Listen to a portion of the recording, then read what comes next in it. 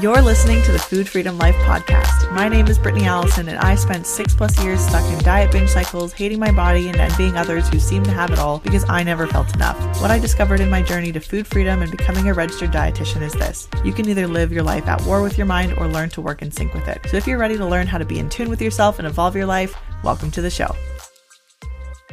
Welcome back to the podcast, everybody. Today we have a very special guest. I was on her podcast. We were talking about it. We couldn't figure out exactly when it was, but we think it was back in the fall because time has just flown between then and now.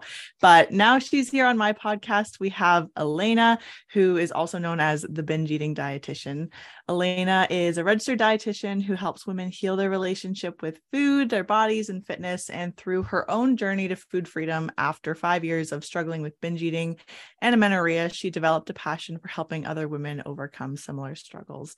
Elena now offers online coaching to women around the world, and her specialty is helping fitness and health conscious women stop binging so they can live to be healthy, happy, and live a full life that they desire. Hey, Elena, so happy to have you on the show. Hello, I'm happy to be here. Yeah, how's it going? You know, life is a roller coaster, just trying to ride the waves. Yeah. One day at a time, one moment at a time. Yes. Yeah. Yesterday started with me doing a client call and then going back to bed for an hour and a half. So nice. Every day is a little bit different. This day I feel fine. So it's, Yeah, it's wild. Some days I'm like, everything's going to shit and I'm never going to feel better. And then other days I'm like, wow, like today I'm like bouncing around singing. And I'm like, I don't have a mood disorder like that I know of. This is just me being me. So yeah, it's interesting. That I know of being the that I know of. Yeah. Being a key yeah. part there.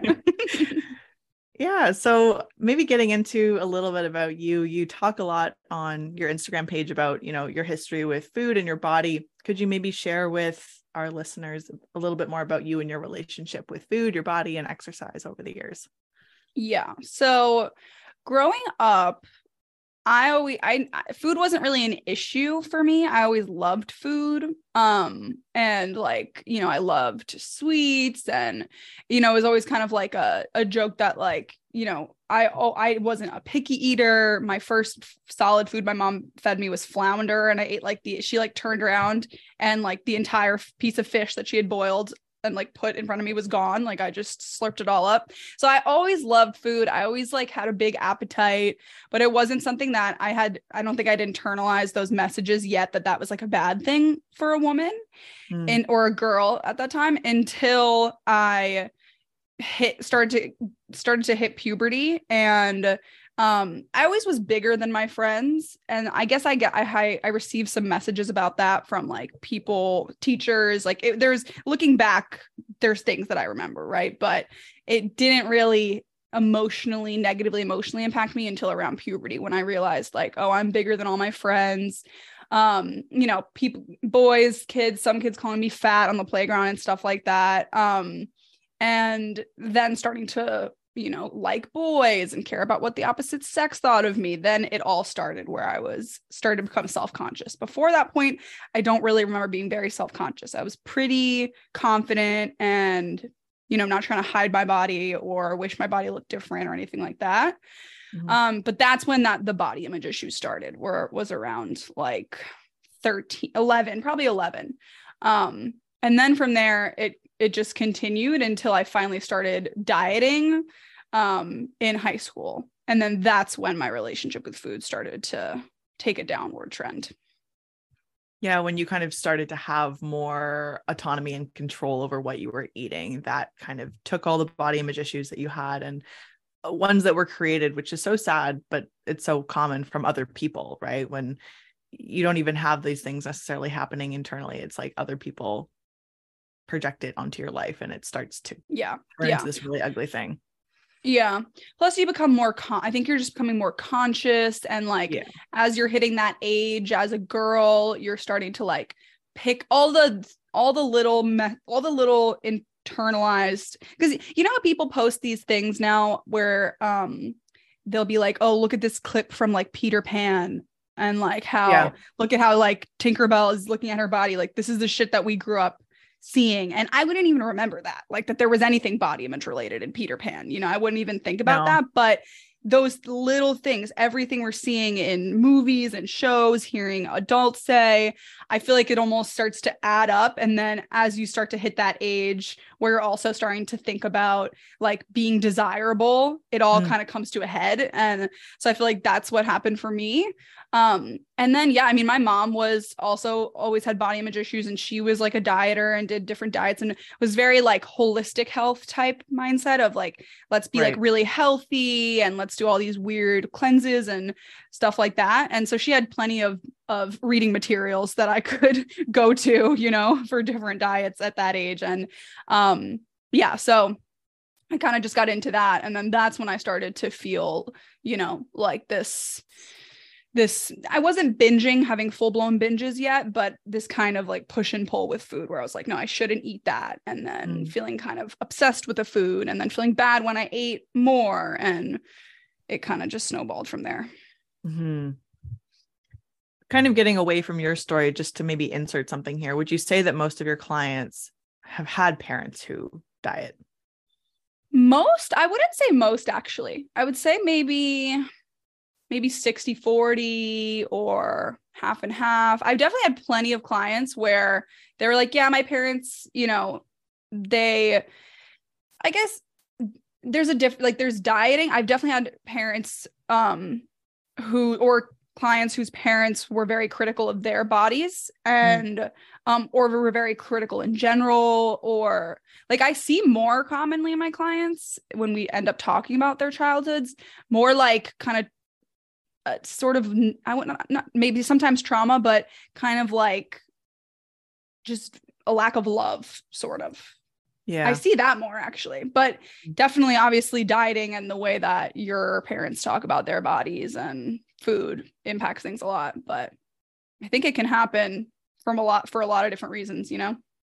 Yeah, absolutely. I don't think that parents are necessarily, I mean, sometimes perhaps, but they're not always necessarily 100% to blame. But that's really interesting about the kind of the lack of love piece and how maybe that gets combined with body image issues that are already there and turns into using your body as a tool to find love or gain acceptance. Yeah. Yeah. I mean, I see that archetype or whatever play out a lot in my clients. And it makes sense how that creates this like people pleasing and perfectionism, and then having that sort of personality type, and then being a woman in our society and maybe also not fitting like the standard of beauty or thinness when you're younger. I feel like that can create a perfect storm. That definitely wasn't the case for me. I had a very loving, unconditionally loving household, but I also had a very unstable mother and like very emotionally unstable, very like depressed when I was younger. And so I think like that's where people pleasing came from for me, was just wanting to make sure everyone was happy, everyone was calm, you know? Yeah, you kind of stepped into that caretaking role and maybe started to ignore yourself a little bit more than you should have. Yeah, for sure. So when did it start to turn into binge eating for you, would you say? So my first like ever binge was actually in my junior year of high school. Like I went through this phase where I was trying to diet and trying to lose weight and trying to start exercising, but I couldn't really stick to anything. And I was doing all these weird, crazy different diets. And I was doing some diet where, you know, it's like a food combining thing. You can only eat like certain types of foods on certain days. And I remember I had like a bag of chocolate covered treats in my closet from some bat mitzvah or something I went to. And I was sitting in my room and it was like only like beef and cabbage soup or something this day. And I was just like, I can't fucking do this. And just went in my closet and ate everything. And then I remember just like immediately starting to cry after that. And that was very minute compared to where my binges eventually went to later on. But that was my first real binge experience. And then I don't remember anything as emotionally impactful as that. After that period, I continued to struggle to try to like be quote unquote consistent with my diet and my exercise until I did this 10-day cleanse where I literally ate nothing. I think I may have told you about this before. This was like the turning point for me. I really think this instilled like a anorexic mindset into my brain, where I was like, wow, I can literally just not eat anything for 10 days. And like, I proved to myself, quote unquote, like, oh, I could do this. And, you know, I got that sense of like discipline and willpower of like, if I really want to do something, like I can do it like at all costs. And I felt like when I did that, like I felt like my face changed. Like I lost obviously a bunch of water weight. And then I was getting all these compliments in school. People, it was actually a big thing because like I went to a small school and I was just carrying around this like lemon water with cayenne pepper every day and like not eating. And I was like making it known. I was like kind of showing that off. And everyone was like, you know, it was like a thing. Like people were like, oh, Elena, you're doing that? Like that's wild, whatever.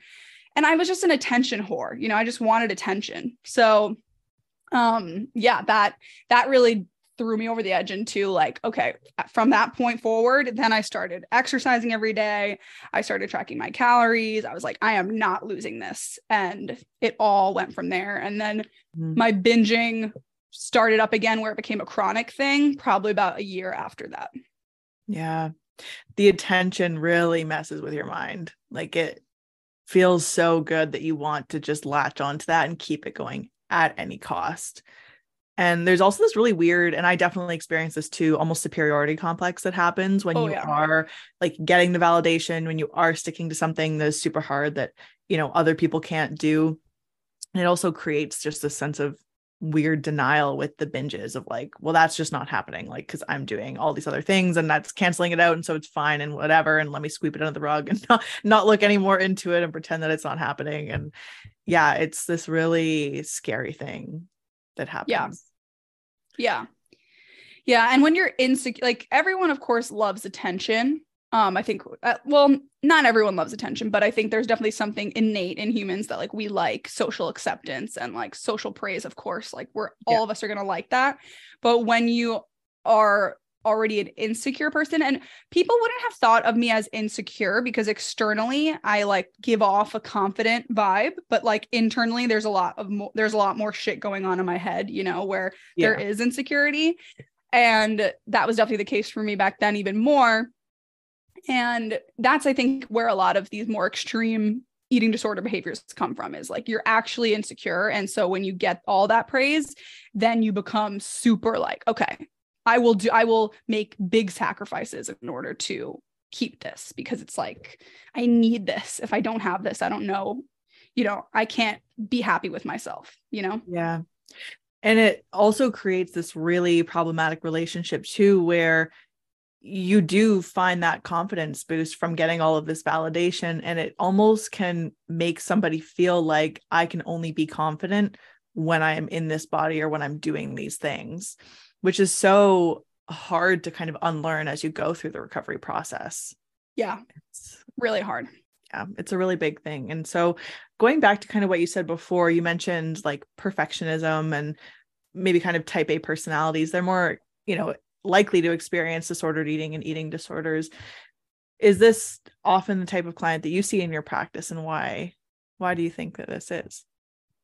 Yeah, definitely. Most of my clients would be classed as type A, and I see, you know, perfectionistic tendencies in all of them, black and white thinking, just like, and low self-worth. I think perfectionism comes a lot from low self-worth, because if you feel like you're not good enough, then you're going to try to be completely perfect, so that if you're perfect, then you can feel good enough. But if you're not, then you're a piece of shit. Like, it's this very black and white thing. So where that comes from, I mean, I'm not a psychologist, but I have read a lot about it. You know, I think that a lot of it does come from sometimes, you know, very traumatic experiences in childhood, or, you know, alcoholic parents, or parents who were unhappy, or, you know, like in my situation, you know, having someone who's very close to you be sort of unstable or unhappy. And maybe there's something innate in our consciousness too, as it forms, where we just want to be peacekeepers, or we want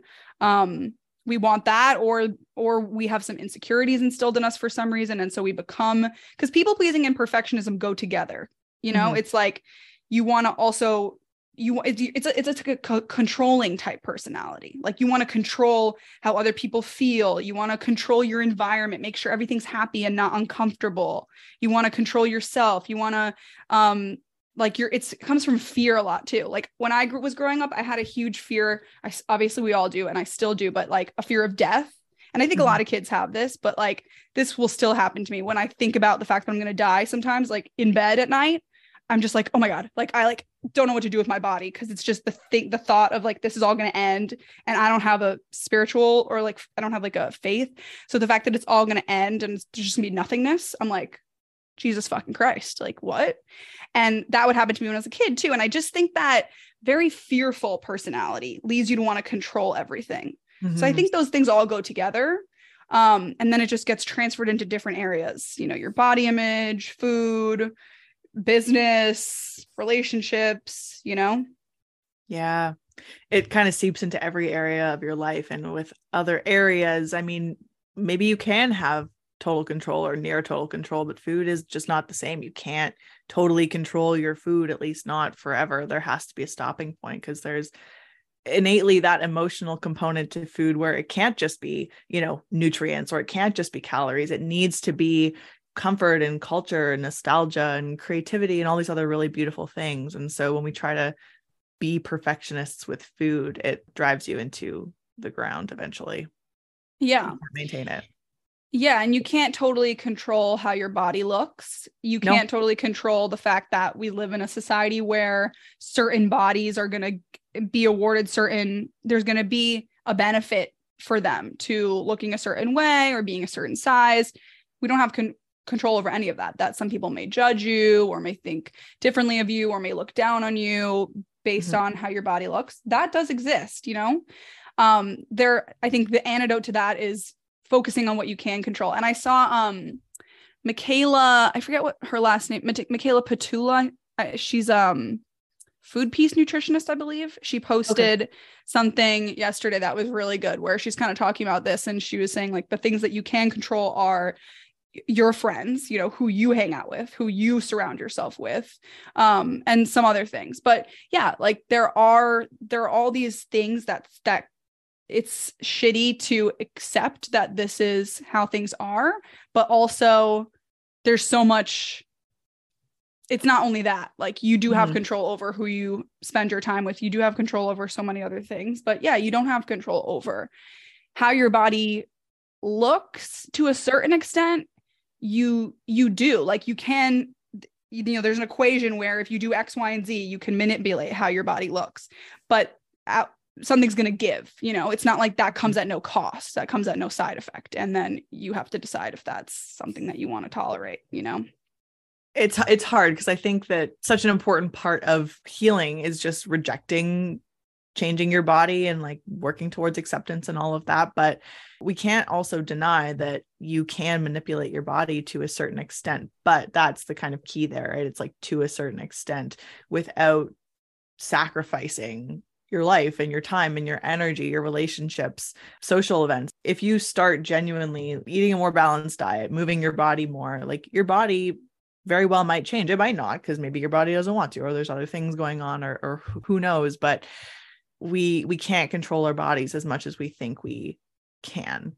And if that's not going to fit within your lifestyle, or within being a parent, or working a certain job, or chronic illnesses, whatever else is going on in your life, that's going to run head to head with the perfectionism and the need for control. It's going to really steamroll you. Yeah. And I really do believe the more you try to control, the more out of control you ultimately feel in so many areas of life, especially when you're trying to control things that you really don't have that much control over. And also, like, you can't control, even if you did diet, exercise, make your body look a certain way, you still can't control something could happen to you, God forbid, where you get injured, or, you know, when you have a baby, your body's going to change, and you're, as much as you could try to do X, Y, and Z, there's still gonna be changes that are going to happen that you can't avoid. So it's like, how much energy are you willing to put into that? And, you know, just really taking a good look at what is the cost benefit analysis, basically, Mhm. and also why we feel the need to change our body so much. And Yeah. the cultural forces like beyond just like, oh, well, because everyone knows it's better to be thin or it's better to do X, Y, and Z. Like, okay, why? Like, let's actually look deeper into that narrative, Let's peel back the layers of the onion and actually look into it, not actually just go along with these kind of same things that you've heard your whole life. For you, let's actually look deeper and figure out what you want to get out of that, because a lot of people don't do that. Yeah. A lot of people don't do that. And they think that, weight loss is the key to everything, when in fact, I mean, it's not. Often your life is not really going to change if you lose weight. You'll just be doing the same things, but smaller. And does that really need to happen necessarily, especially if you have to sacrifice all of these things in order to actually get there? Yeah. And, you might get more compliments, you might get more looks, or from certain, people, you might get treated better, especially by like heterosexual men. If you're a woman, like definitely that could be a thing. But does it really change who you're friends with, who you like to spend your time with, how your friends who are truly your friends treat you? Usually when all of my clients, when they go through recovery, of course, there's all these hard parts, but they're like, my family tells me like, oh, they feel like they have me back again. Like I'm myself again. My friends tell me like, I seem happier and like more like chill, and like I'm more fun to be around. Like that's the stuff that ultimately really, really, really matters. And, there's a lot of like, with fat phobia, and especially people in larger bodies or much larger bodies, that is I think that people are treated even worse. And I think there's research about, being awarded certain opportunities at work and stuff like that, depending on your body size as well. And we can't dismiss that, so it's up to someone to decide how they want to respond to that sort of prejudice or oppression, whatever you want to call it. But it's a complicated issue.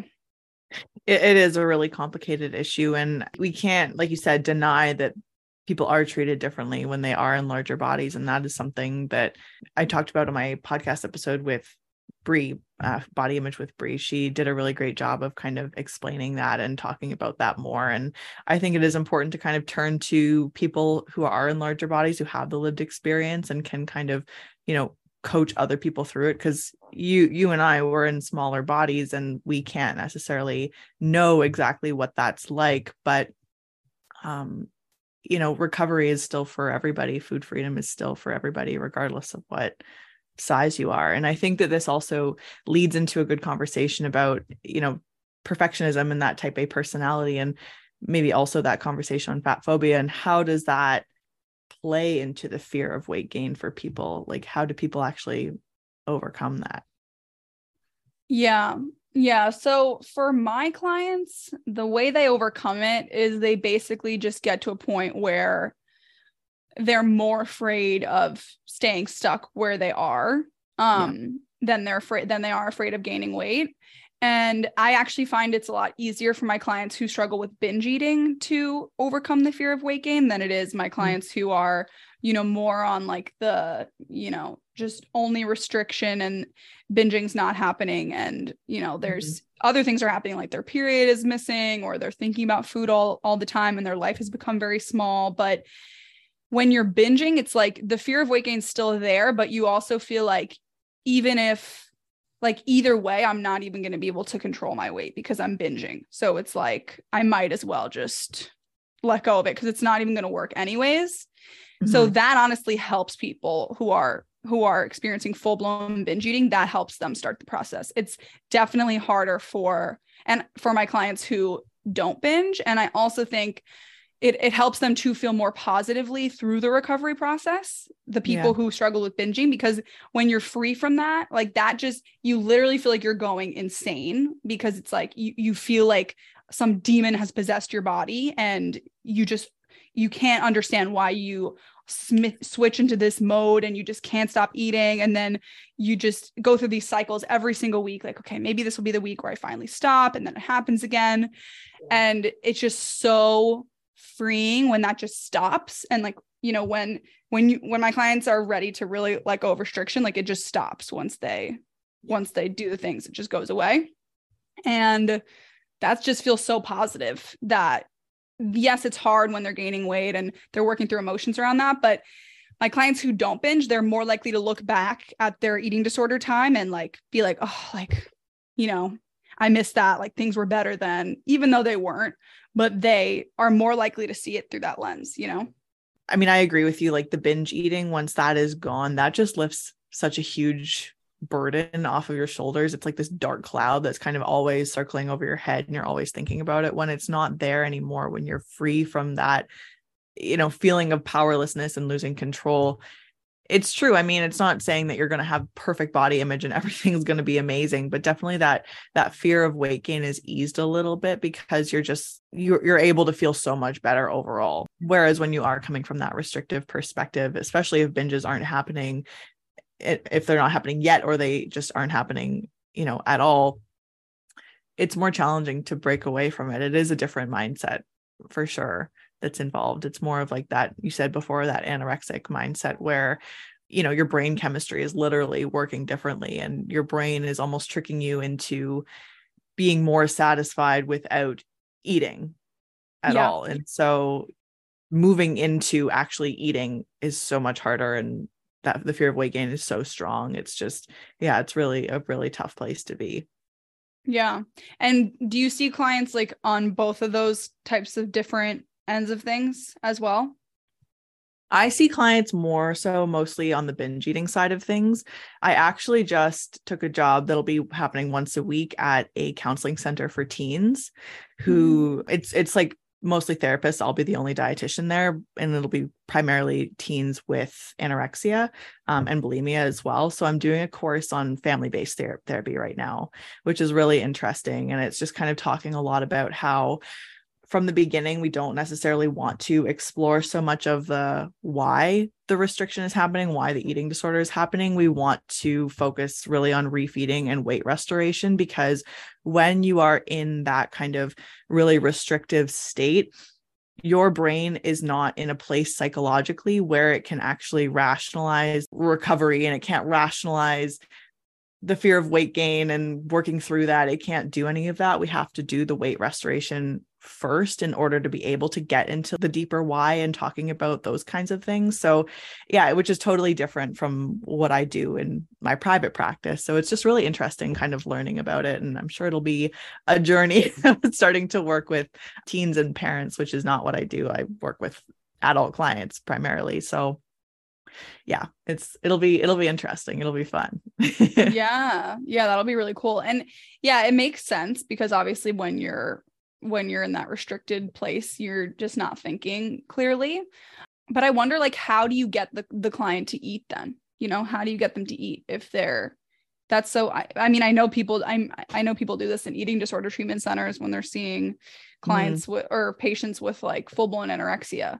And from my clients who've been in eating disorder treatment, the way they describe it is it's very much so like forced, because they're like they're there and it's like, you have to do this. Yeah. And yeah.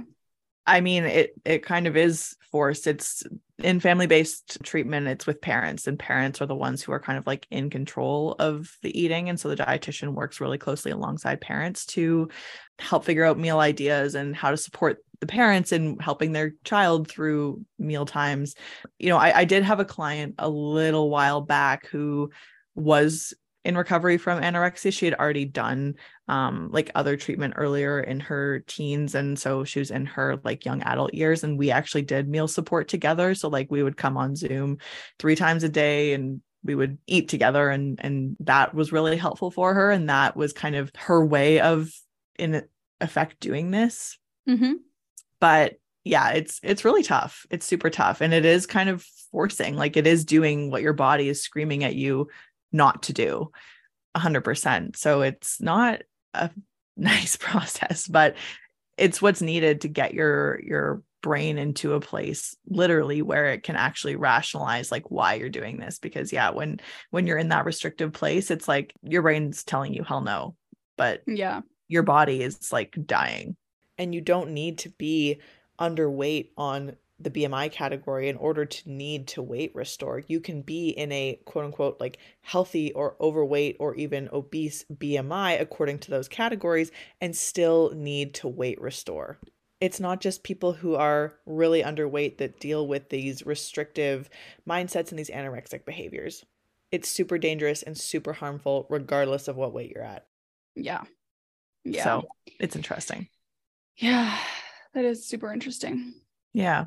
And from all of this restriction, I mean, I know something that you also talk about a lot is hormonal dysfunction. How do clients know if they've even lost their natural cycle, if they're like on the pill or on have an IUD that would maybe prevent them from knowing what their body is actually doing? How do you kind of work with that? Yeah. So, when I'm seeing clients for hormonal things, it's usually a client's coming to me because it's mostly because they've lost their period. And so, they're dealing with that the missing period is just one thing. And they're dealing with other things in their relationship with food, sometimes binge eating, sometimes not. But with a client who comes to me and they're coming to me primarily for like their relationship with food and binge eating. I'll ask them about their hormones. We always look into that. But for my clients who are on the pill, there's really not much that you can't know if unless you go off the pill and see what your cycle does, you can't know, because the pill works by, preventing ovulation and kind of shutting down the reproductive cycle. With an IUD, it's a little bit different, with a hormonal IUD, sometimes it prevents ovulation, sometimes it doesn't. With a copper IUD, it doesn't prevent ovulation, but it can still make your periods a bit irregular. So,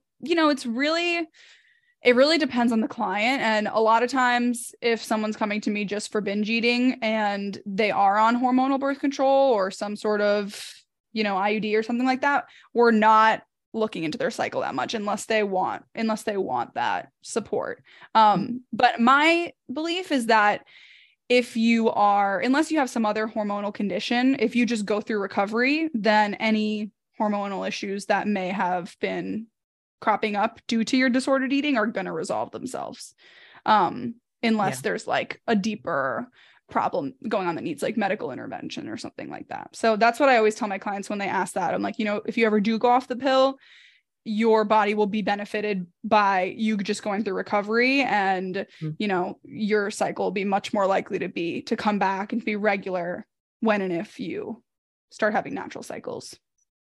Yeah, I think that's a really good point. And a lot of people, I mean, hormones are pretty hyped up right now in terms of like social media, and I don't know, everything on my TikTok is like balance your hormones and like your hormone like meals and like let's do a hormone detox and all these things. And I'm like, this is nuts. Like there's so much misinformation out there, but it is true. I mean, disordered eating and eating disorders are one of the main like causes in young women for hormonal dysfunction and for amenorrheas. And so just going through the recovery process in general and clearing up any disordered eating that you have going on and eating disorder tendencies is going to benefit your hormones first and foremost. You don't need to do any of these other like crazy things. Just focus on regular eating and establishing regular patterns and balance first, and then see what's left, Yeah. Because I mean, blood sugar, sleep, stress, cortisol, leptin, insulin, all these hormones are so involved in your reproductive hormones. And all of those things are wildly disrupted when you have disordered eating, even just chronic dieting, like, and, a lot of exercise that's like forced paired with some sort of restrictive eating, even if you don't have a full-blown eating disorder, that affects your sleep. It impacts your stress levels. It impacts your hunger hormones. Leptin is very related to regular ovulation. Leptin is the hunger hormone. You know this obviously, but for people who don't, leptin is the hunger hormone that helps you to feel like satiated. It basically tells you like, okay, you can stop eating now. You're no longer focused on food, and you kind of just feel like you can leave a meal and like feel fine and not be thinking about food. That's what that hormone is responsible for. And when you're restricting, that hormone becomes lower. And it's like this whole sort of cascade of hormones that is indicating to your body that it's not in a well-fed state, that energy balance is like low, and food might be scarce. And then why is your body going to want to regularly ovulate so that you can get pregnant in this environment where there's not enough nutrients and whatever? So things like that, like even could not just cause you to lose your period, but just have irregular cycles, or even like frequent bleeding, because you could have breakthrough bleeding, and you're not actually getting a regular period. And yeah, I don't know why I was going off on that tangent, but basically all these, any of these dieting behaviors can have an impact on your hormones. Oh, what I was going to say is, you were talking about your TikTok and how hormone balancing meals and hormone detoxes and stuff like that.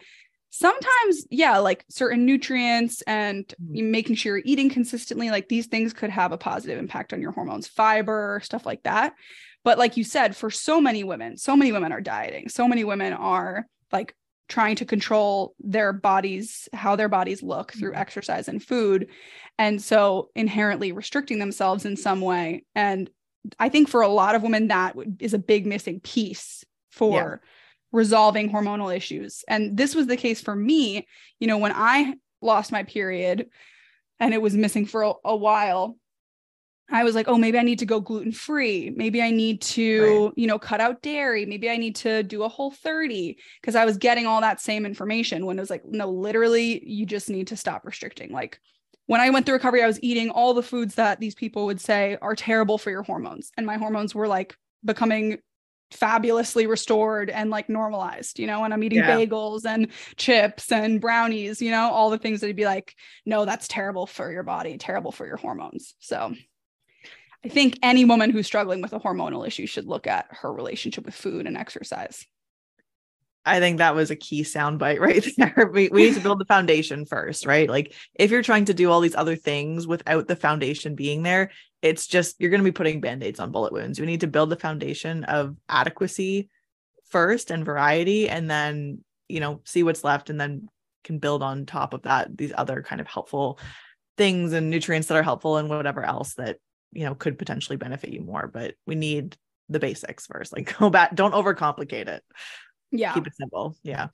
Yeah. Because if you're stressed out around food, if you're not eating consistently and then you're binging, or you're just, you're there's inconsistency of nutrients in eating, or overall under eating or over exercise. That's no amount of kale and soluble fiber is going to resolve that. That's a additional thing that could be beneficial, like you said, on top of this solid foundation. Yeah, absolutely. And so maybe switching gears into fitness for a second, something you talk a lot about is like making fitness a part of your life without it consuming your life, which I love. And I definitely say that a lot too.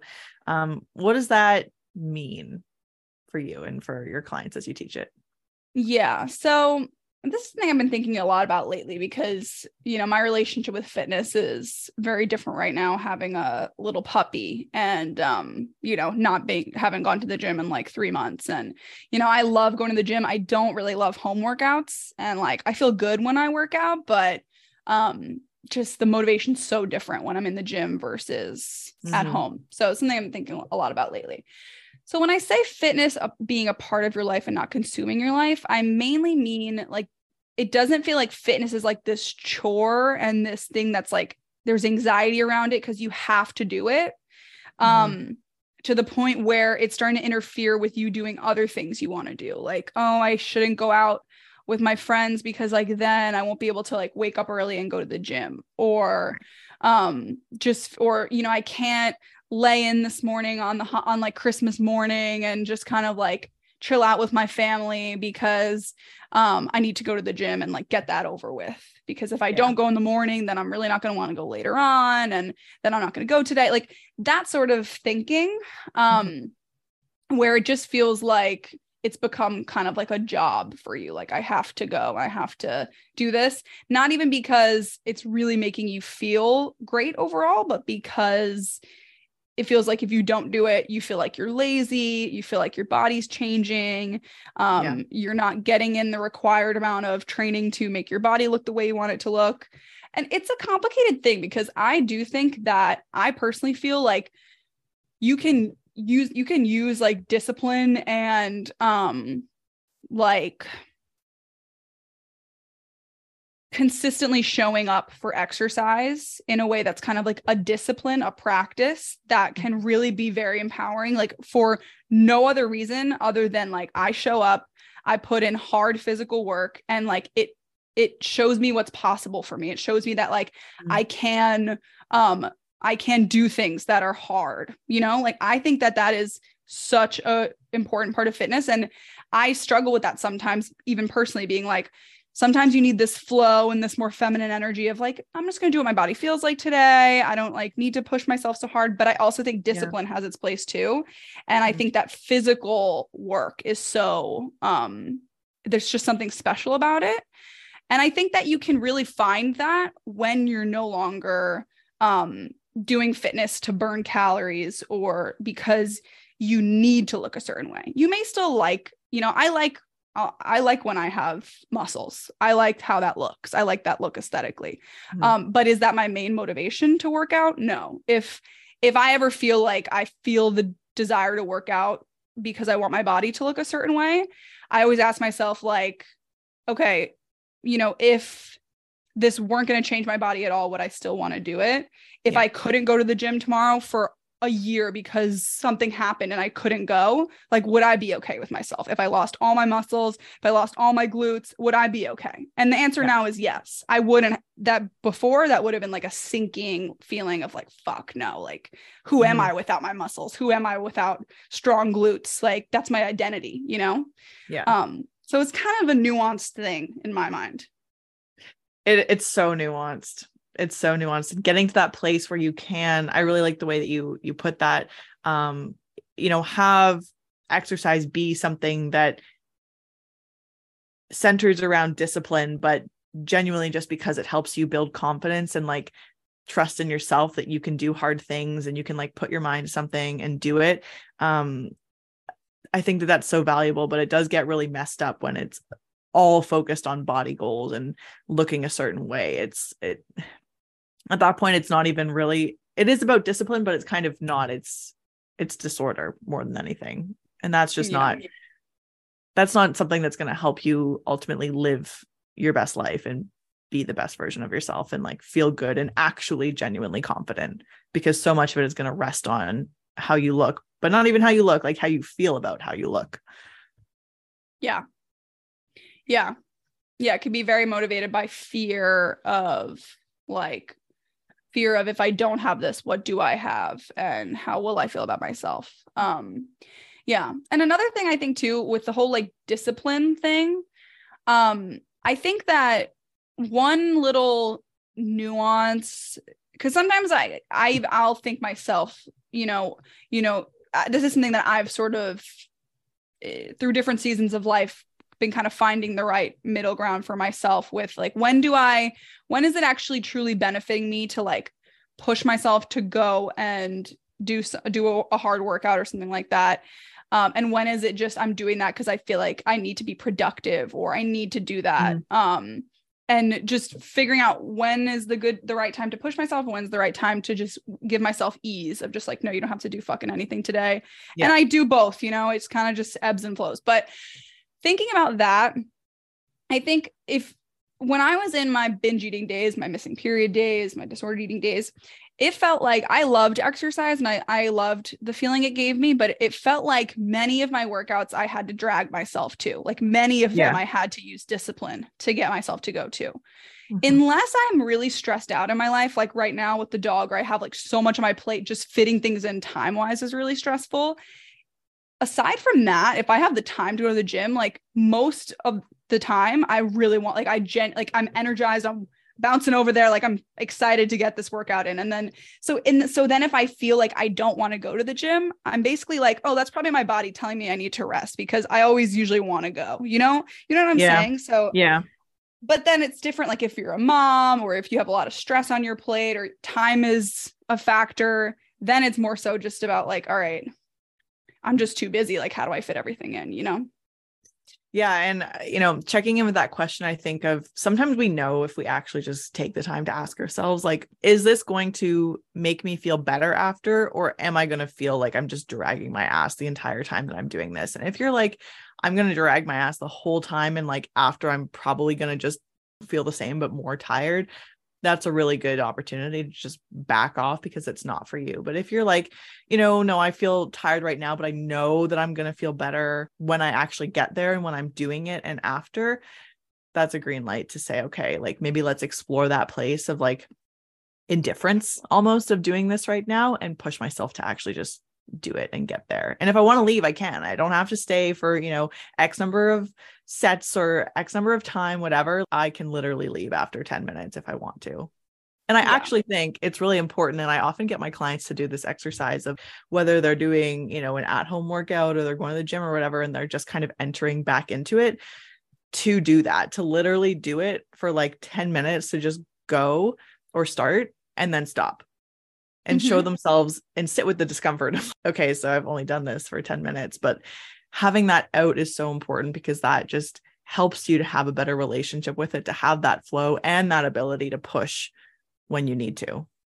Yeah, that's a really good idea. I like that because a lot of my clients struggle with that when they're, going back to exercise, feeling like there's a voice in their head telling them like, oh, you didn't do enough or whatever. And it's good to be able to sit with that discomfort. Yeah, I think it's really important. It just helps to break down that all or nothing, which is always so strong in clients who, are experiencing binge eating or just disordered eating in any way. Yeah. Yeah. And I think another thing I just thought of with the whole discipline thing and like when to push yourself, when to rest, I think that I see a lot in the fitness space and talking about discipline when it comes to fitness. I see a lot of the narrative of like, I didn't want to work out today and I still did it. And, no, I never wake up in the morning and I'm like, yeah, I really want to get this workout in, but I do it anyways. And I always feel better after I do it. And I think that that's like sometimes I'm sure that sometimes that makes sense. But when people are describing, like I see it normalized for it to feel that way every single workout. Yeah. And I'm like, normal. no, that's just not normal. Like you're either like not sleeping enough. Maybe you're waking up too early and like you're not getting enough sleep, or because even after my recovery, I was in my dietetic internship, and when I got back to the gym, I was so excited to start lifting again. I had taken like a 3-month break from exercise and I got my period back. I stopped binge eating, whatever. And I was waking up at 5:30 a.m.